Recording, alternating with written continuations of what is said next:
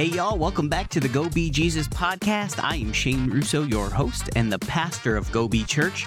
As we journey through NaPodPoMo, today marks our 18th episode, and we're going to focus on a uniquely compelling aspect of the Wheel of Time series, namely the Tinkers and their philosophy of the Way of the Leaf, a path dedicated to nonviolence and peaceful resistance.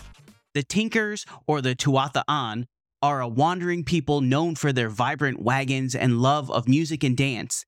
But the most defining aspect of their culture is their unwavering commitment to the Way of the Leaf, a doctrine of nonviolence and harmlessness.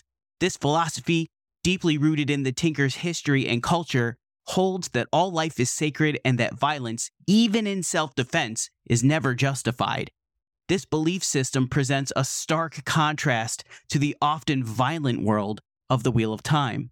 The Way of the Leaf resonates with many real-world philosophies and movements that advocate for nonviolence. It echoes the teachings of figures like Mahatma Gandhi and Martin Luther King Jr., who championed peaceful resistance as a powerful tool for social change. The Tinkers' commitment to nonviolence is not just a passive stance, it's an active form of resistance. They choose to confront violence and aggression with understanding and compassion, reflecting a deep faith in the power of nonviolence to effect change. Let's take a moment to reflect on this. How does the concept of nonviolent resistance challenge our usual responses to aggression and injustice? This philosophy, however, is not without its challenges and criticisms, both within the series and in our real-world context. Many characters in the Wheel of Time view the Tinkers' beliefs as impractical or naive, especially in the face of the series' looming conflicts. Yet the Tinkers' steadfastness in their beliefs, even when faced with violence and persecution, offers a powerful testament to the strength of their convictions. Their way of life poses vital questions about our own responses to violence and conflict. Are there ways we can incorporate the principles of nonviolence into our own struggles for justice and equality?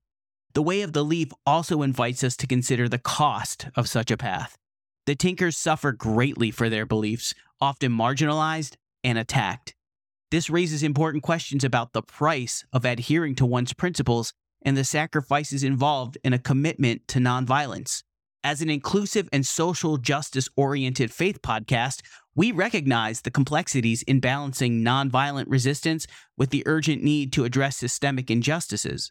The Way of the Leaf challenges us to explore these tensions, seeking solutions that honor the dignity of all life without resorting to violence. In your own journey for social justice and peace, how do you navigate the tension between resisting injustice and maintaining a commitment to nonviolence? As we conclude today's episode on the Tinkers and the Way of the Leaf, I invite you to carry their message of peace and resilience with you. If you've been inspired or challenged by this discussion, please subscribe, share this podcast, and leave a rating. Your engagement helps us reach and inspire more listeners. Join me again tomorrow as we continue to uncover the rich layers of faith, ethics, and morality in the Wheel of Time.